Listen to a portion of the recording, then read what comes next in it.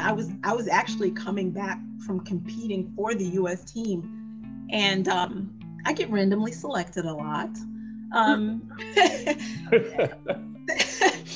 The agent pulls me over, and he's like, you've been randomly selected, no problem. He opens up my suitcases. Is international travel, so I have all of my luggage with me because you have to bring it in and then they recheck it.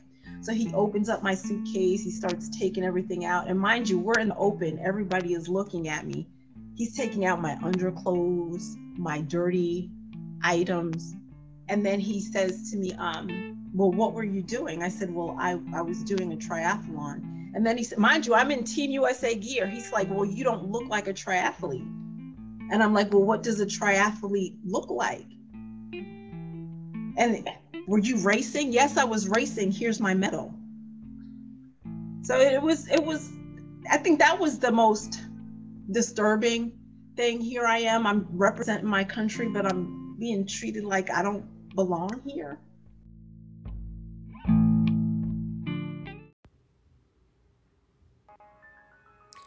On this podcast, we talk exclusively to Black athletes. Whether you're a seasoned vet, a beginner, or someone just considering trying a sport, this podcast is for you. Hello. Hey, how are you? I'm doing good. I'm Coach, the other half of Black with Endurance. Nice to meet you. Nice to meet you as well. Khadija. Your name is Coach, or you are the coach? I go by Coach. Most people call me Coach. My name is William Solomon the third. Okay. All right. I'm Khadija Diggs. My government name is Kelly. So if you look up my results, you gotta look for Kelly. Oh, and you have a lot of results. Thank you for taking the time to just doing my homework and just getting to know you more in terms of your accomplishments. One, I'm in awe. Two, I'm just upset. I'm just upset that you're not on every cover of every magazine. Like, you're dope. Like, people need to know who you are. And that's why we started this podcast. So thank you for taking the time. Well, thank you. It's I'm excited about triathlon, and I'm excited about telling everybody about it. And yeah. So I've learned a lot already. Just going through your YouTube in terms of swimming techniques, I can improve in open water. I've recently learned how to swim like 5-6 years ago, and okay. So I'm not comfortable in open water. You get me in a pool now because I hired a sister as a trainer, and she hooked me up, and so now I can do my swim, side breathe. I'm cool, but you get me in open water, I'm freaking out.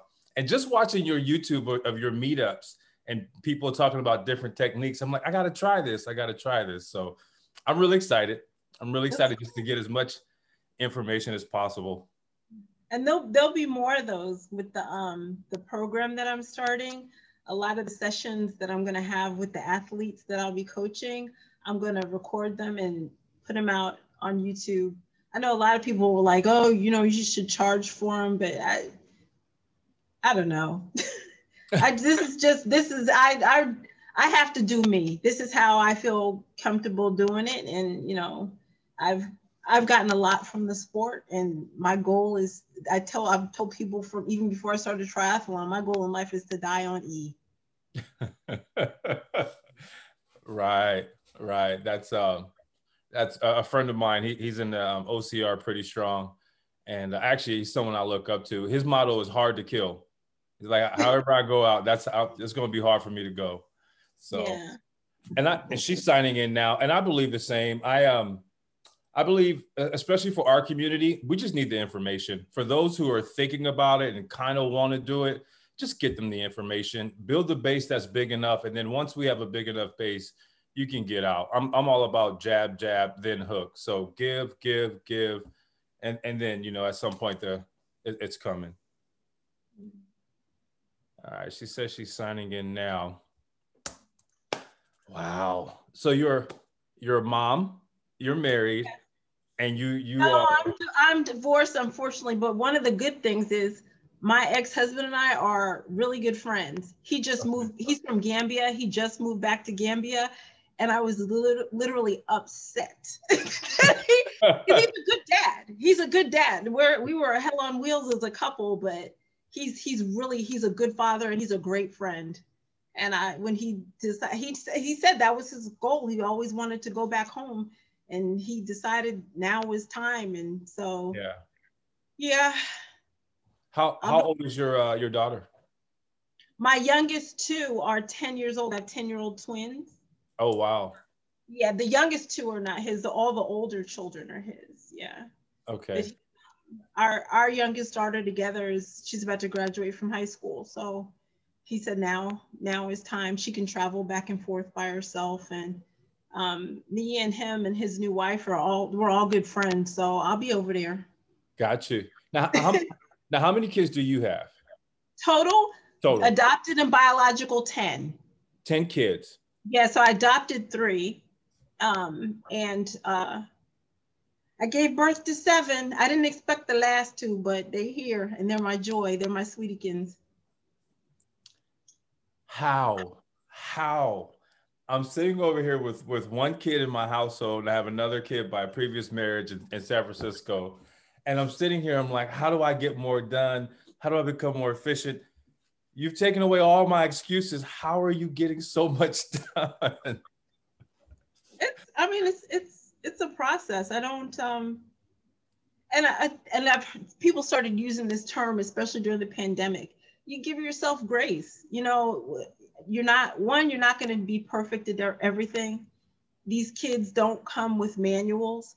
And I have to openly admit, Allah blessed me. My children they're amazing. My oldest 2 boys, it's like they came out as men.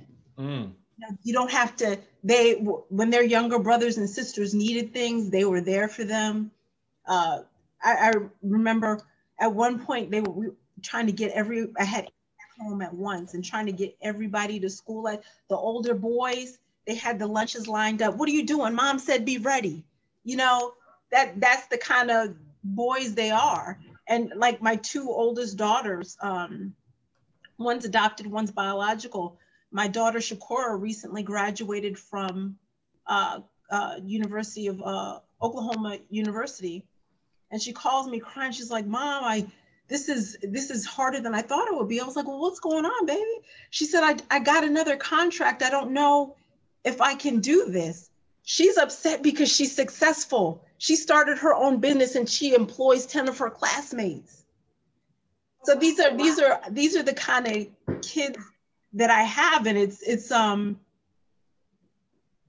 I can't take credit for their spirits came to me like that, and all I had to do was nurture it. I'm completely blessed. My first triathlon, my kids were there cheering me on. It's just Allah's given me more than any woman could ask for. That is awesome. That is awesome. If there's a listener right now, there's a young lady who's a mother, maybe a single mother, maybe in a relationship, but she's looking to get her fitness together, and you know she may be struggling. If there's one nugget of advice you could give that young lady who is struggling to get out and get on the bike or get on the trail or get in the pool, what would you tell that person? One, I've always believed this, and my father told me this, not my mother, which is funny. He said, as the mom, you're the core of the family. If you're not right, everyone else is not right.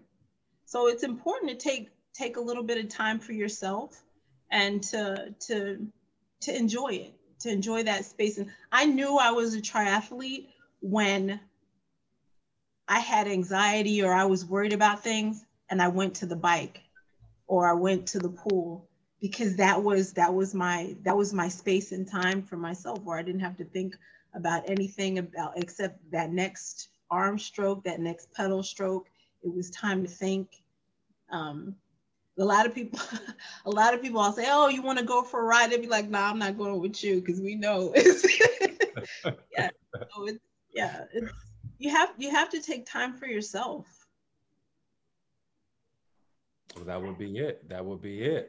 Take time for yourself so you can be. And your father said that. That even speaks volume. You're the core.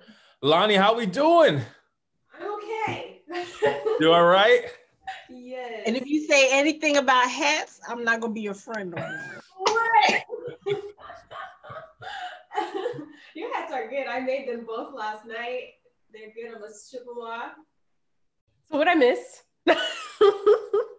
Not much, really. Just kind of just the early intro, letting her know that this is going to be edited. So at any time we can pause, and I want to make sure we present her in the best light. And so, other than that, I think we were just starting with some of the background stuff, really. Okay. And don't even worry about the best light. Worry about the real light, because a lot of people they see my website, or they see something that's happened, and they see an article. It's not all pretty. Yeah. I've had some bad races. I've had times where wake up, you don't want to train, or just like I talked about, sometimes my training is my therapy.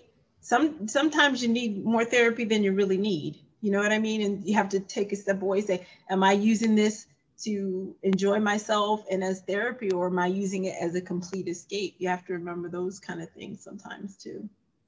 Yeah. Yeah.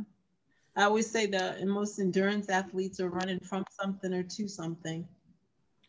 You have to kind of figure out what that is and find a balance.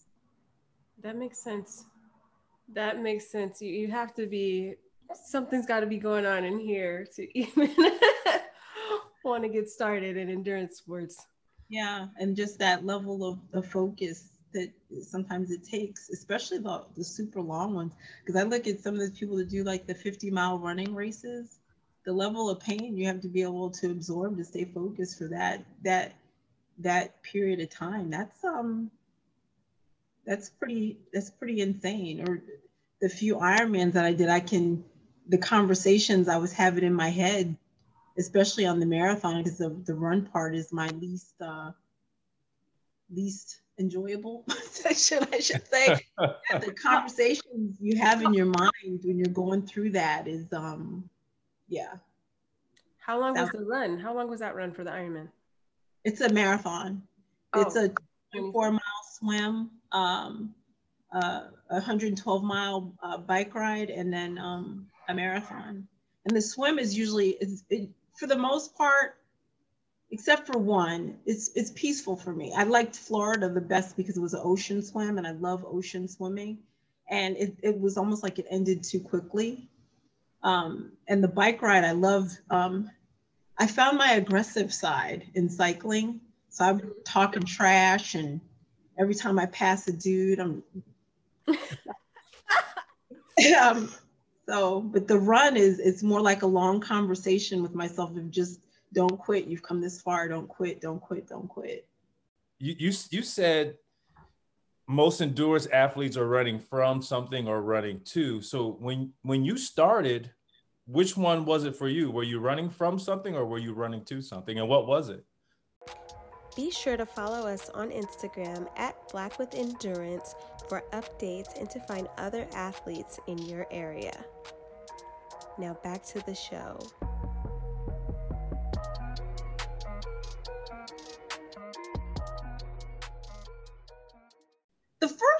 The first triathlon I did, it was just for fun. They're all for fun, but I belong to a very small sorority. It's an Islamic-based sorority, Gamma Chi. And we had a health initiative, and I was like, everybody runs, everybody does this. I'm gonna do a triathlon. And I thought because I ran track in college and I already knew how to swim, it would be easy. And but I had fun. I came in like third to last. I was in complete agony. You could hear my father-in-law in the background saying, "Oh dear God, just help her."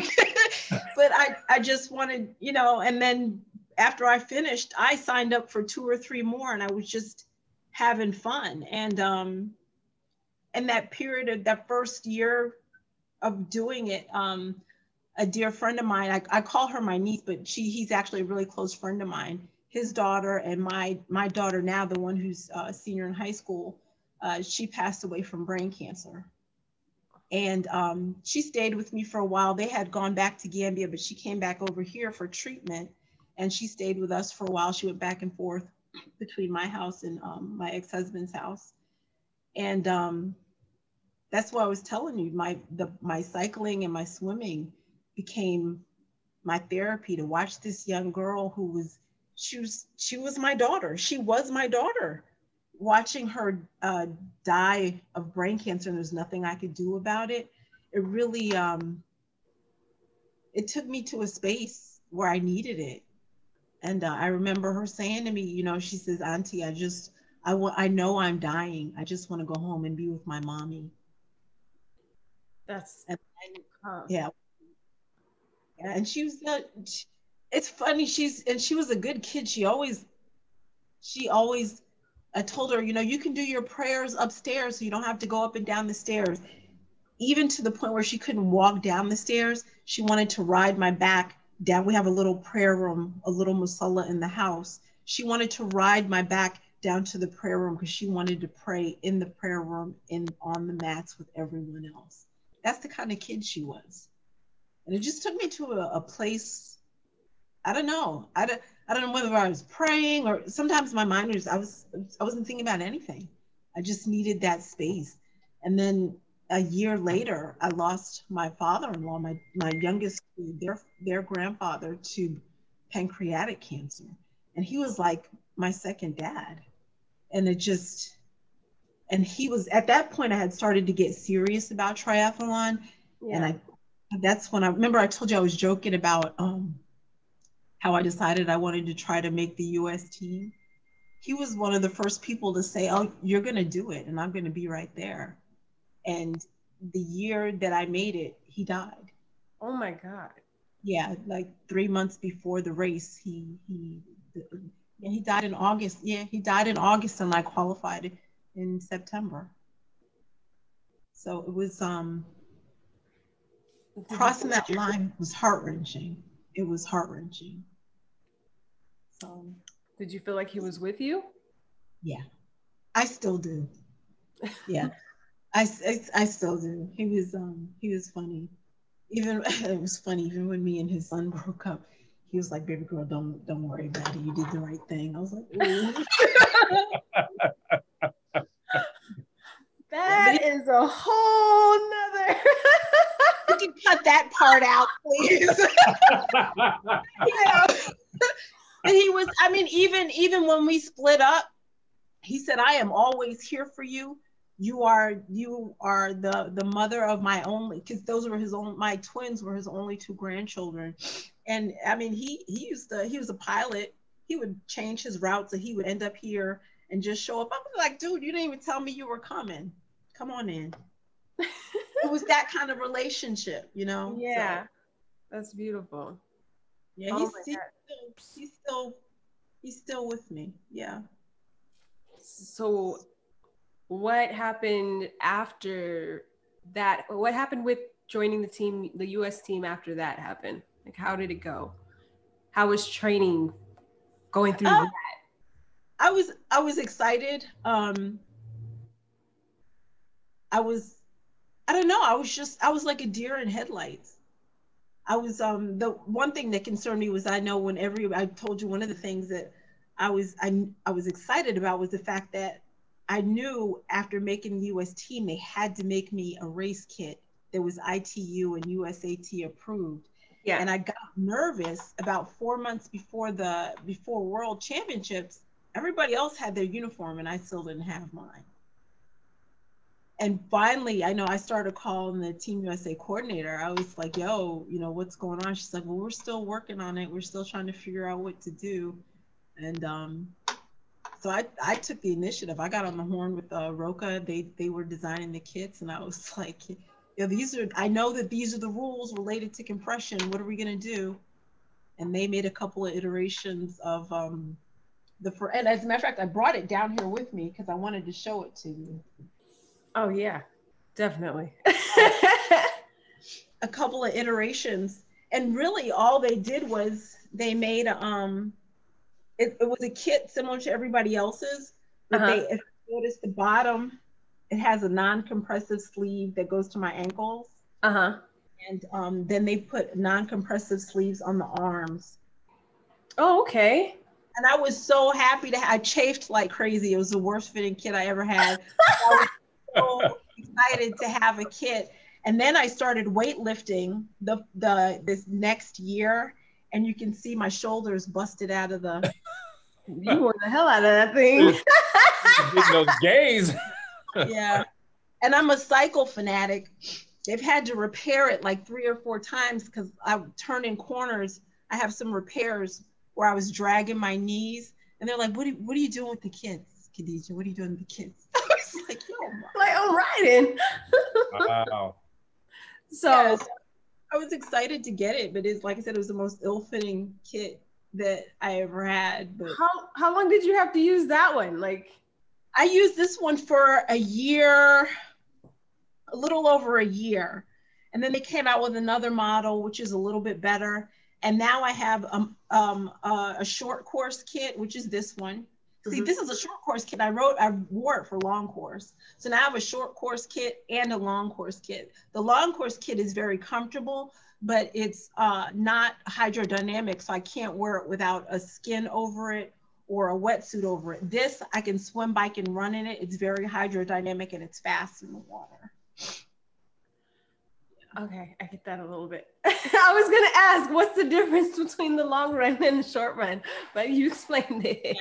So I'm in 2 events for Worlds this coming up year. I'm in the aquathlon, which is a swim run, and then I'm in the long course, which is the long course swim, bike, and run. So for the aquathlon, I'll wear a version of this because I can get right out of the water and slide my shoes on. I don't have to wear anything over it, and it's a lot faster. So I get out the water, I got my swim cap on, I grab my hijab, slide my shoes on, and I'm gone. So what material is the hijab made out of? It's a patented material by ASIA, Modest Sportswear. It's some type of polyester blend, very light. I was, the first time I started wearing the ASIA hijabs, the first time I raced in it was in Cuba. And I literally thought I had accidentally like taken my hijab off when I pulled my helmet off. It was so light. Wow. It was just, yeah, they make the best in the business. I don't care what anybody, I've tried them all. I've worn capsters. I was actually on a panel for Runner's World where we did a review of a bunch of different hijabs. And even one of the young ladies, I think she's either sponsored by Adidas or Nike. Yeah. She even said that this hijab was better than, yeah, they make 3 different kinds, which is great. So this one I have on right now it's more of a full coverage hijab. The one I race in is fitted to my neck and it doesn't have the extra material. And then they have one that just covers your hair, which I think anybody could wear if you have long hair and you just wanted to keep it off of you. It's a nice to wear as well. Yeah. So I know we talked a lot. For our listeners, I asked you when you became the first Black woman and woman to wear a hijab in the Team USA triathlon team. Did you do that intentionally or was it by chance? Did you know that was what you're doing? Was that the goal? No, I didn't. I didn't realize it till it started. I didn't realize I was the first African-American woman on the long course team till I had actually done it. I realized going into it that I was going to be the first woman wearing hijab. And I tell this story and people laugh at me all the time, but it's true. I saw somebody at a race and they had their name on their rear end. And I loved to cycle. And when I saw that, I was like, yo, I want one of those kits like that. She was on Team USA. They had Tier was the vendor for them at the time. And I was like, yeah, I want a kit like that. Because what was going through my head was when I pass somebody, they'll see my name as I pass them. That's what I'm thinking. Super competitive. Oh my God. Wow. One of my friends, and they're sitting there like, you really don't know, do you? I'm like, no, how do I work this? And that was the start of what was in my mind. And I thought in my head that I could really do this. I did my first 70.3 was Ironman Augusta. And I did pretty well. And I was like, I'm ready. I think I can do this. I'm going to try to make the US team. And somebody laughed at me. And I said, okay, I got you. It took me 2 tries, but I got you. I probably would have thought you was crazy too. Like you just joined the US team because you wanted a suit. I mean, it became deeper than that. Yeah, I know. The first thing was, how'd they get their name on their rear end like that? I'm out here having fun. I'll grow up next year, maybe. I don't know. I'll think about it. That's funny. No, you're the first woman on our podcast, right? Oh, really? Yes. Yes. You're setting the bar pretty high already.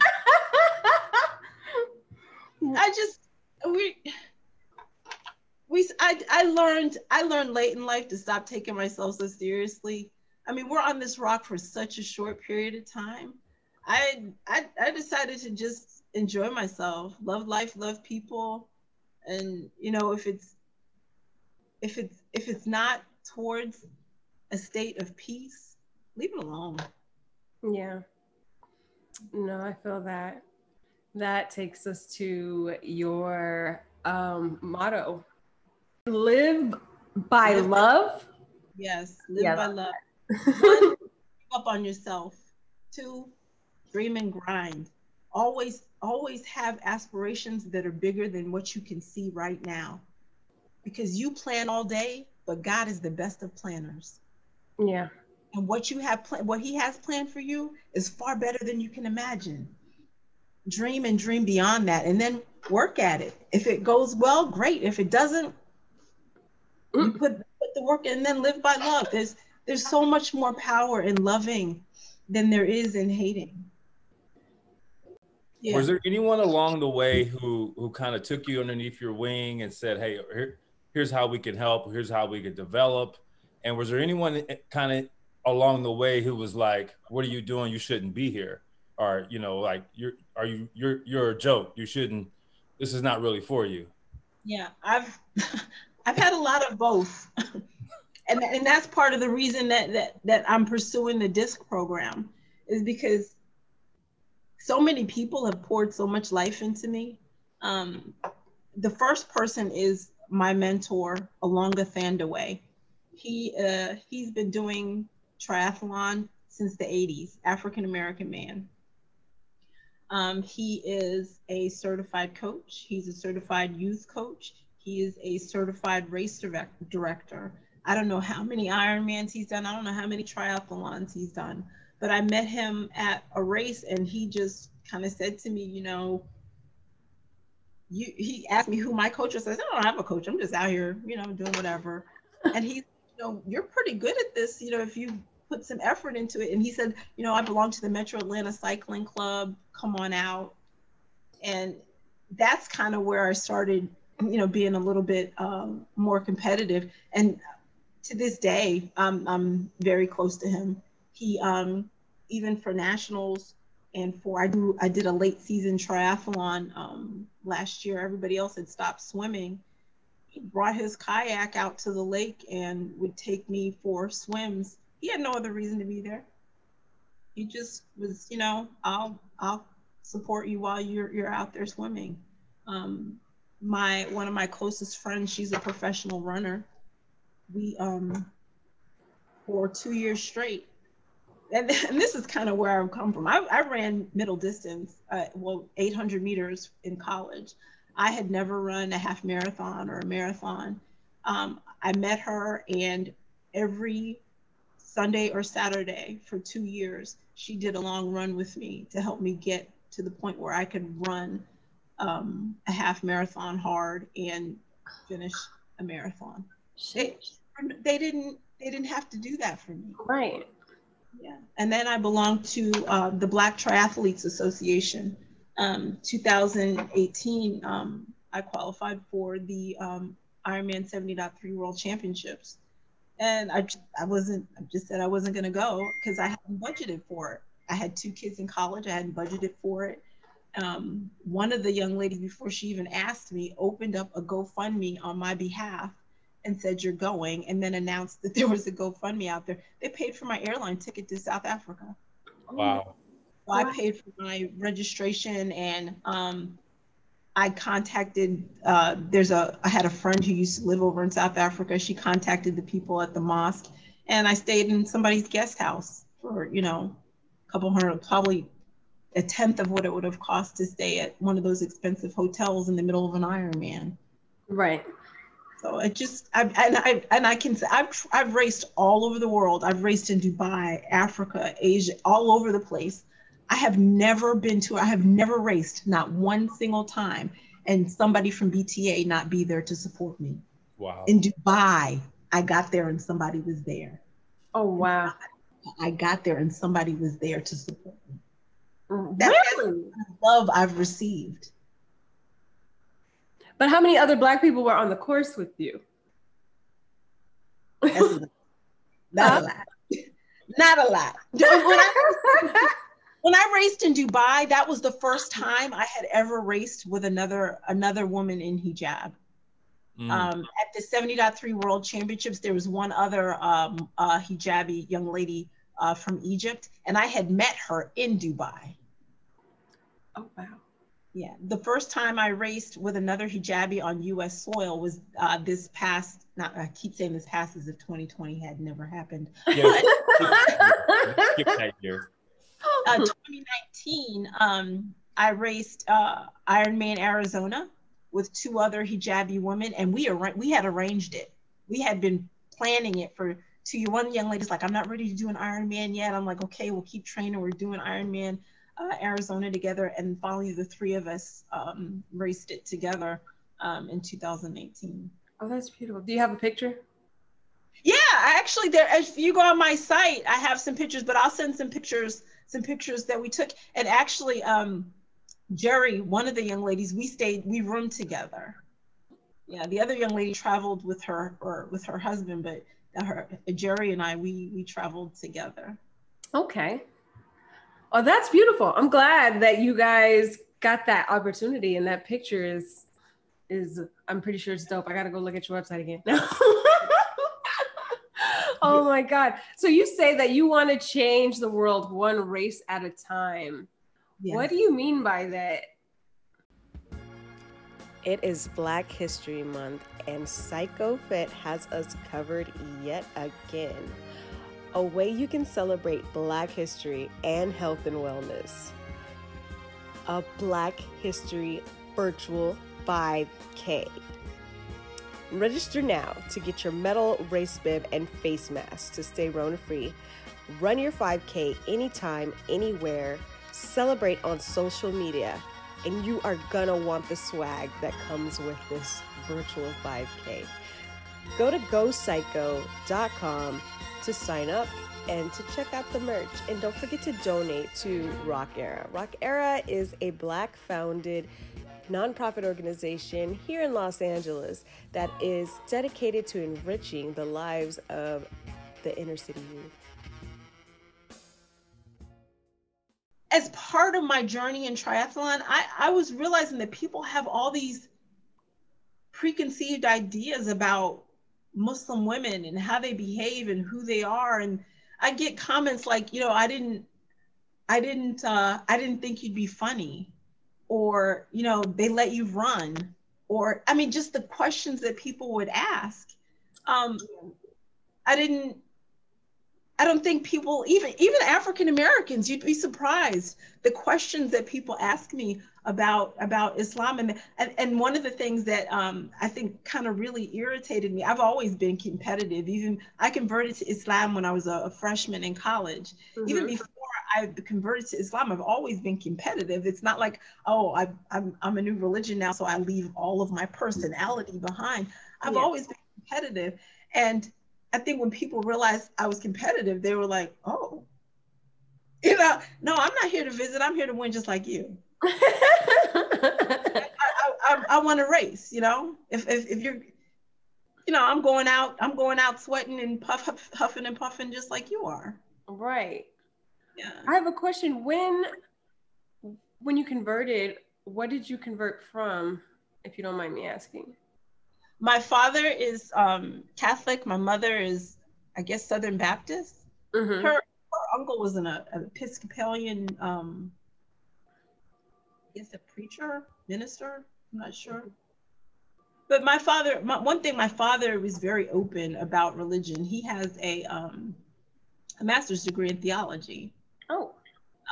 So he was very open, very knowledgeable about religion.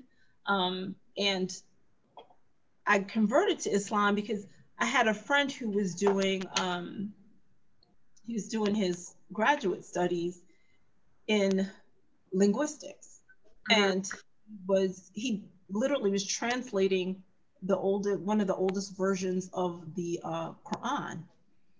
And so I'm listening to this and I'm reading, and it just spoke to me. It really just, it spoke to me. And after I helped him with his studies, I read it again for myself. And one of the things that really touched me is in the first chapters, it said, whether you be Christian, Jew, or Sabian, if you follow your book, you'll be saved. And one of the things that kind of turned me off to religion when I was younger was the fact that one religion would say, if you don't believe what I believe, you're going to hell. If you don't believe what they believe, and even some Muslims are like this now, but the fact that it was in that book that says, as long as you believe in the Creator with all your heart and soul, if you follow your book, your understanding, that you'll be saved. That just spoke to me. That spoke to me to say that you have to love everyone. We all don't come from the same space and time, and that if you believe in a greater power and you believe in the love of God's creation, that spoke to me. I love that. I didn't know that. I mean, I've never read the Quran, so. So that's a deep and profound and unconditional love. Have you ever been in a situation, either on the course or in life, where you were met with the opposite, where someone saw you and saw you as, you're the other religion, you're a terrorist, you shouldn't be here. They met you with an unprofound hate. And how did you deal with that? Yeah, I know it's been there, and I the only thing I can say is alhamdulillah that it's never been it's never approached me that harshly. I know I've been there. I had one situation. I was actually coming back from competing for the U.S. team, and I get randomly selected a lot. The agent pulls me over, and he's like, you've been randomly selected, no problem. He opens up my suitcases. Is international travel, so I have all of my luggage with me because you have to bring it in and then they recheck it. So he opens up my suitcase, he starts taking everything out, and mind you, we're in the open, everybody is looking at me. He's taking out my underclothes, my dirty items, and then he says to me, well, what were you doing? I said, well, I was doing a triathlon. And then he said, mind you, I'm in Team USA gear. He's like, well, you don't look like a triathlete. And I'm like, well, what does a triathlete look like? And were you racing? Yes, I was racing. Here's my medal. So it was, I think that was the most disturbing thing. Here I am, I'm representing my country, but I'm being treated like I don't belong here. It was just, and then people started stopping and crowding and looking around. One guy thought it was funny. Another lady says, yo, what are you doing to her? And then another agent comes up, step back, or, we're going to have to detain you two. it was an ugly scene. But I don't think I've ever been just physically threatened. I feel like I've been shielded. I know it's there, and I know there are things that I have to overcome. But yeah, it's. Is it to a point that like maybe we don't acknowledge it when it's happening? Because I don't know. I feel like being Black in certain situations, I feel like I'm so used to it or being treated different that maybe I just don't acknowledge it or don't see it anymore. And I feel like you might get a double whammy or, well, a triple whammy for being an African American woman in a hijab. Yeah. And Muslim. Yeah. I've yeah, you could be right. Yeah. And then sometimes, I mean, I've had I speak Spanish, so I'll be speaking Spanish, and I had one guy come up to me and say, "You speak Arabic so well." I was like, I don't, I can read Arabic, but I don't speak Arabic. They just automatically assumed. I don't know. But the question, to me, I look like a very typical African American woman. Where are you from? Yeah. That was something I was going to ask you because, you know, the hijab can mean so many different things as a symbol to so many different people, right? Based on their preconceived notions, their prejudice and their biases. What does it mean to you? It's one thing to say I was the first to wear a hijab and it representing sports, but what does it mean to you personally to wear it and to embody Islam? You know, when I first converted to Islam, I didn't wear hijab. In the Quran, it talks about modesty, and I've never been one of those kind of people. Just I never really drank. I never really, you know, was out there like that. I felt like, oh well, I'm modest enough. And then as I did more research, I looked at that the wives of the Prophet Muhammad, they covered, and I tried to research more as to why. And then one of the things that really made me want to wear hijab was I noticed how men interacted with women who were covered. They took them more seriously. They listened to their words. They weren't worried about their hair or their appearance. Like right now with lip gloss, this is like the most glossy. I have a friend, her name is Vaughn Spencer, and she runs a group called Fast Chicks, and one of their symbols is actually lipstick. I always tell her when I have an interview, I was like, I got glossy for you. But I prefer people just to take me at face value. I prefer them to take me for what's coming out of my mouth. All they can really see of me is my hands and my face, and whether the words that are coming out of my mouth, you know. I want to be remembered for my intellect or my lack thereof, my kindness or my lack thereof, my ability to inspire or my lack thereof. Nothing else matters. When you leave this world, nothing but your legacy remains. Yeah. I talk about it talks about in the Quran relationships. You can marry somebody for their power, for their beauty, for their piety, or for their soul. And they said if you marry for anything but the last two, you'll be disappointed, because that person you look at when they're 20, they look very different when they're 40 or 50 or 60. Their heart, soul, that remains the same. That's important. And I mean, you can marry the finest guy in the world, but if he's getting on your nerves and you wake up, he's not looking all that cute. You know what I mean? Same thing for a woman. She can be all that, but you know, if she's acting really ugly, just like, I'm good. That's so that's deep. It is. It really, for me, it lets me know that it really represents, your values, like truly represents what you believe in, who you are. And thank you. Thank you for just sharing that. Wow. I'm blown away.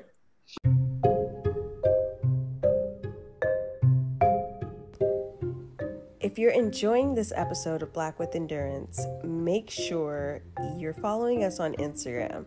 If you're on Clubhouse, you can follow me at Lonnie Talks, and you can follow Coach at PsychoFit. We have discussions about 3 times a week about Black with Endurance. We talk about training, nutrition, mindset, coaching, all types of tips, as well as talking to the athletes that we have on this podcast. So sometimes if we're not getting some answers that you might want, you can come on and you can ask the athletes yourself, or you can just come on and ask me and Coach any questions you might have. We'd love to hear from you. If you're not on Clubhouse yet and you have an iPhone, go ahead and DM me and I will send you an invite. So we will be on there regularly answering questions, and we will be on Instagram as well. So make sure you're following us on both platforms. I don't want you guys to miss any good tips that you could get. Don't want to miss the gems. So thank you guys for listening. Now back to the show. It's just an observation, and I want to bring this up. Max Fennell, we had a chance to interview Max. And he mentioned something as he was sharing his journey about how when he was in Philly, he was used to white people not seeing him, not truly seeing him. He would go to meets or go to pools or just around. They would say hi, but they wouldn't see him, the person, individual. And he said it wasn't until he came out to California, and he was at Harvard, he's training and he's swimming, and he disappeared for a while. And then he came back, and then he's swimming, and someone came up to him and said, "Hey, where you been?" And he's like, "What do you mean where I've been?" He's like, "I haven't seen you around. Like, we were looking for you." And he said it hit him hard. He was like, "This person actually saw me." And he was like, "I wasn't used to people actually seeing me." So I bring that up because I can feel a similar sentiment where it's like, hey, I want to take away all the distractions, because men are distracted anyway. If I put something on and let something out, you really can't see me. But let me take away all that so you can truly see me. And I find that beautiful, very fascinating, and also the fact that that's a common thread already with athletes. Max is he's a good dude. I don't know him that well, but we kind of run in some of the same circles, and we've been in a couple of panels together. He's a really good dude, and his mind, if somebody can bottle everything that's going on in his mind, he's got an amazing. He's super. I think sometimes you have people who have this intelligence level that doesn't come out of a book, and I think that's where his mind is at. If you could bottle everything that's going on in his head, it's a gold mine. I mean, and he's a good dude. Yeah. Yeah. You talked a lot about being a service-based leader, and I see that a lot with you as well. As looking at your social media platforms, you do a lot of mentoring. Yeah, I enjoy it. To me, leadership is not about being in charge. It's about nurturing and guiding those to move to the next level. And one of the things that my father told me, and I posted it not too long ago, was nobody can do everything, but we can all do something. And the thing is to mentor here and to mentor there, and then you all mentor together, and then you have an army. Right. I don't know if I put that appropriately, but I think it's important to remember that. And then also, when somebody comes to you to be led, they're putting themselves in your hands. So it's not the opportunity, it is an opportunity. How can I say it? It's a responsibility. So they've given you something to nurture, and it's your responsibility to nurture that. It's not about being in charge and telling somebody what to do. It's about them saying, I want to do this, or I want to be this, and I know that you can help me get there. And they're giving you that opportunity. They're giving you that trust to take them there. Excuse me. Sorry. Oh, that's beautiful. Oh man, so passionate about helping, passionate about competing as well. So what's 2021 look like in terms of competition? Who are you looking to pass up out there on the track? Well, my first race is Ironman Chattanooga 70.3. So I'm looking to do well there.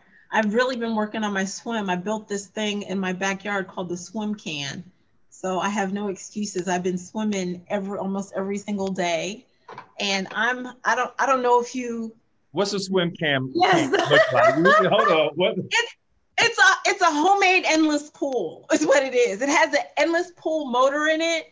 And I with the help of a lot of people, I built it's like a 6x12 pool, and it's got a current in it, and I swim into the current.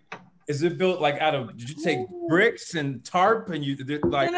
It's got a sheet metal sides on it and foam board to insulate it. Okay. And I built, well, I didn't build the shed. I insulated it and finished it. But I had Home Depot come build a shed out there.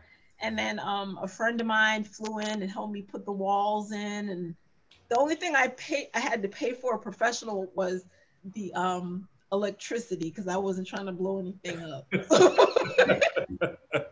the rest was Home Depot did the shell for the shed and the electrician. But the rest of it was friends, family, dad. My dad came. My dad can fix anything. I'm a daddy's girl. My dad can fix anything. So yeah, I've been in the swim can, and I don't know if you can tell from my pictures my size. I'm 5'2". Mm-hmm. So it doesn't help on the swim. So what I've been trying to do is get my stroke length a lot longer. So I've been working on that, and one of the goals was to get to under 13 strokes per length in the pool, and I got to 12.8 last week. So I feel like there we go. Oh, so congratulations. So we shooting for first place there. First place. I don't know about first place, but I definitely I one of my goals in 2020. Though I only did one race in 2020. One of the goals for the year was to go under 5:30 for the half Ironman, and I do triathlon Havana every year. That's their national championship, so I do that every year. I did a 5:07. So I want to see if at my age I can hit 5. I put it out in the universe. Oh my God. You're gonna do it. You're gonna do it. So I want to see if I can hit 5, because it's got a favorable swim. The bike is hilly. I love hills. The run is going to be tough for me because I'm not the strongest runner, and that's a hilly run, but we'll see. I'll go for it. Yeah. And then Worlds is in September. I'm doing Rev 3, which is kind of a multi-sport festival with the Fast Chicks group I was telling you about with Vaughn Spencer. And I'll be taking the disc athletes from my program there. So we'll be That's what I was going to ask. To Fast Chicks, yeah. So part of that trip is they'll get the opportunity to race, but I want them to also be in service to the other athletes, be in service to the Fast Chicks group, and to do some volunteering just to see what it's like to be at a big festival, to assist other athletes, and to compete at a big festival type event. I don't think we introduced DISC. I know what it is, but what is DISC? What does the acronym stand for? So it took me a long time to make it up. My kids have to take credit for part of the name, because it's called Diversity Infusion Syndicate by Khadija. They said I was going to use coalition, but they said everybody's a coalition, Mom. You want to be gangster, be a syndicate. That's where the syndicate came from. So it's DISC, and DISC is kind of like a disc wheel on a bike. So that's how that came up. What I wanted to do was, one of the things I'm really excited about is there are a lot more African Americans on the U.S. team than when I started. one of the things that I'm not happy about is I'm still the only hijabi. So I'm going to be, I want to be proactive in trying to recruit other hijabis, continue to recruit African Americans, but could contribute to recruiting other hijabis to try to race competitively. So that's what DISC is all about. It's a program where I will take a year and mentor 3 athletes with that. And it's not just me. All the people that have been in my life and who have helped me through my journey, they're all contributing to that. Coach Alonga is going to help focus on the swim portion of it for me.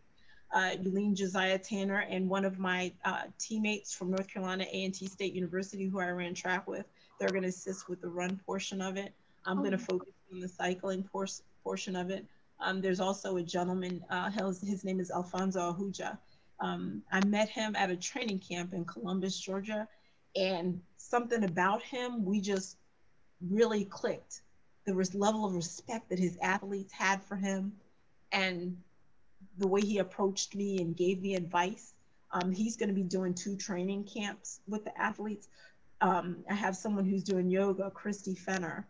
There's a young lady who does nutrition here in Atlanta. Her name is Yakutala Ibrahim.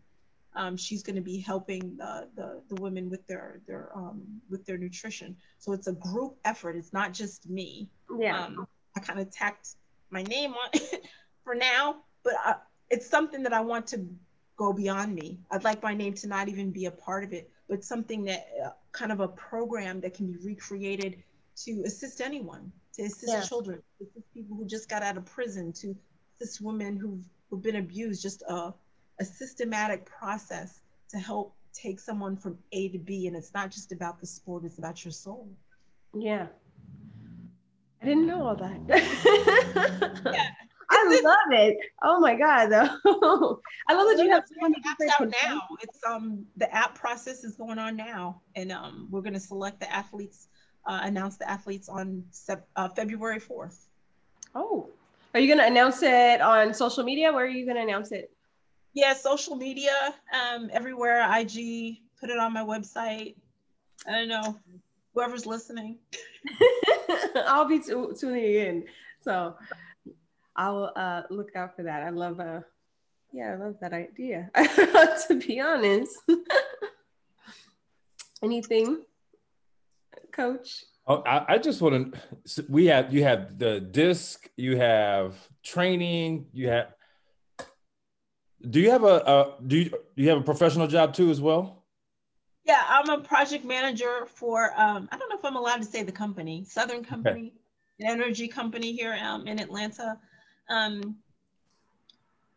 For the most part, they've been pretty supportive. I have a project coordinator that's assigned to me, and I have for quite some time. So when I travel for long periods of time, I make sure that I have a kind of a plan to continue the success of the projects while I'm out of the office.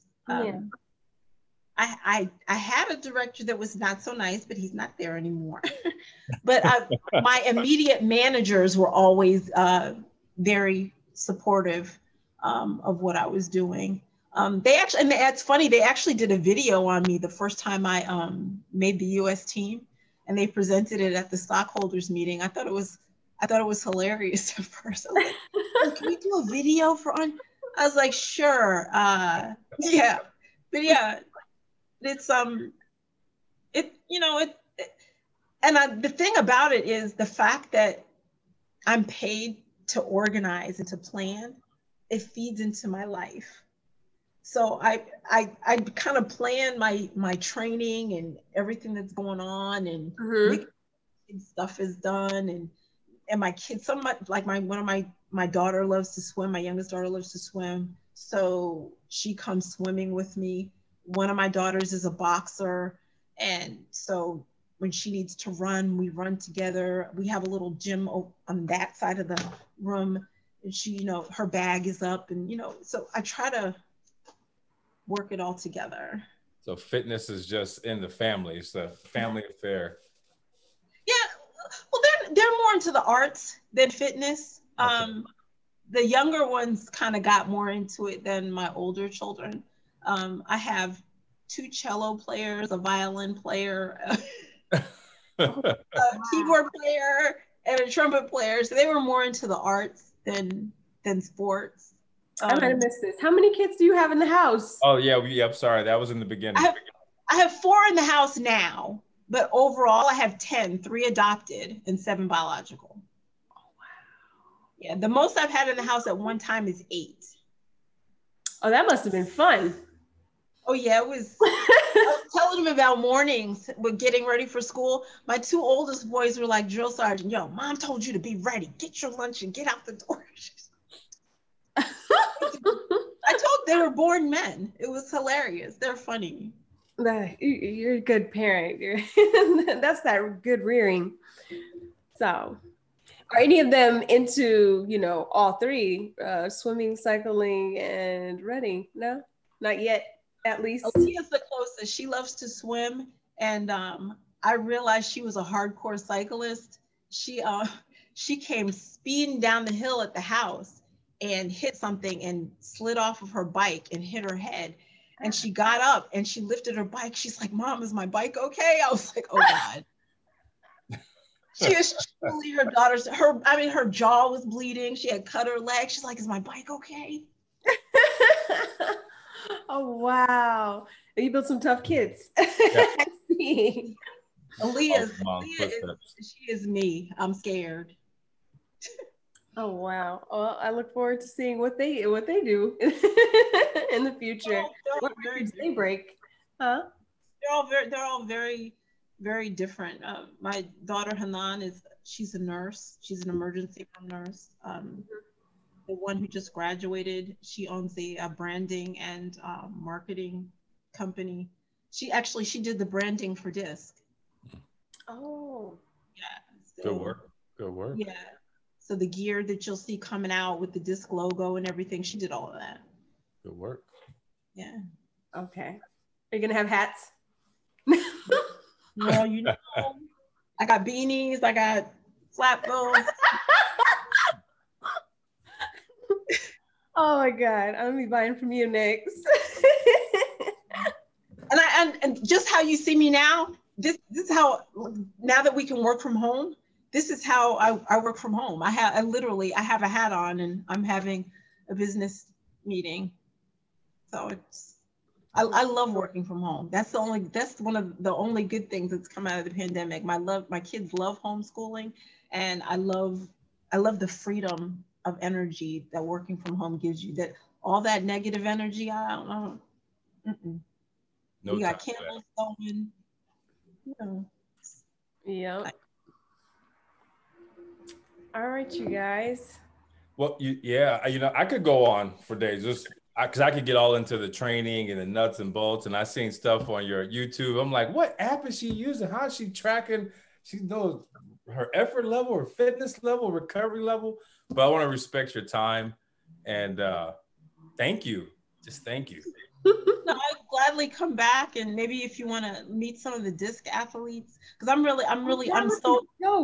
so excited about the DISC program. I just like I said, I plan all day, but God plans the best of planners, and I'm hoping that He has something really great in store for these young ladies. I'm sure. And we'll stay in contact, and as we do this, our network gets bigger, and we look to get a hold of some more resources, so that way we don't have to do GoFundMe's. If there's a young athlete who needs to get from X, Y to Z, we want to be able to say, hey, Gatorade, Coca-Cola, make it happen, right? So to me, that's our responsibility. And that's why I'm so loyal to my sponsors. F2C, they're a Canadian company. They didn't have to sponsor me, but they did. ASEA, they make my hijabs. Comfort Zone soaps, and everybody's like, "You sponsored by a soap company?" This young lady, she runs a custom soap company from her home in Connecticut. She makes this product called Runner's Rub. It's all natural. It works. I buy her bath salts. And also, I don't know if I should be, this might be too much information. Her body butter, and I don't know if either of you cycle. Yes. Do I use it to moisturize my skin? I use it for my lube. So it really keeps you from chafing, and you're healing as you're cycling versus chafing as you're cycling. Right. Yeah, but her stuff is amazing. It smells great. I've had acne forever. My acne is going away. So yeah. So we have to make sure we get those sponsors. When we post this, we want to be able to post a link to your sponsors. Yes. And I'm using Shanti butter, chamoy butter, whatever. So I would happily rather support someone who's supporting you than whoever that company is. Go to my website and Comfort Zone Soaps and get the body butter. That's what I use. Okay. I use the lemongrass body butter, and it works great. And the thing I like about it is I can put it on before the swim, and I don't have to put it on again in transition. It stays put. So that's one less thing I have to worry about. I just run through, grab my hijab, and I'm gone. Everything's taped to my bike, shoes, and everything. I'm going to grab it because I have really dry skin and I chafe really bad because of it. So I'm on it. And this one is for your wife. Get the beard oil. It smells good. I got some for my cousin just so I can rub up next to him because it smells good. Will do. Yeah. All right. Thank you. Thank you. Thanks for having me. Thank you. I have a feeling you're going to be back. I have a feeling we're going to have you back on. Oh, definitely. Yep. All righty. Bye. Have a good day. Night. Yep. Thank you for listening to another great episode of Black with Endurance. Oh my God, having Khadijah Diggs on was so incredible. She is such an inspiring, amazing woman. She inspires so many women, and not just Black women and Muslim women. She is an inspiration for women everywhere, for Americans. She makes me proud to be in America. So I got a lot from that episode as an athlete. Her fierce competitiveness, but her fun, beautiful spirit. It just is illuminating. I love something that Coach was saying that he noticed. The common thread between some of the triathletes that we have interviewed. If you are on Instagram, check out our Instagram page to see his thoughts. I posted a video, so let me know your thoughts and what you guys think. We plan on having Khadijah on again. I want to talk more to her about her DISC program. I'm excited. I can't wait to meet the athletes, so be sure to stay tuned. If you're not already, subscribe, like, follow. Check us out on Instagram and Clubhouse. We appreciate all the support. Don't forget to go to the website, Black with Endurance. If there's anything that you want to see on there, let us know. Thank you for listening. Until next time.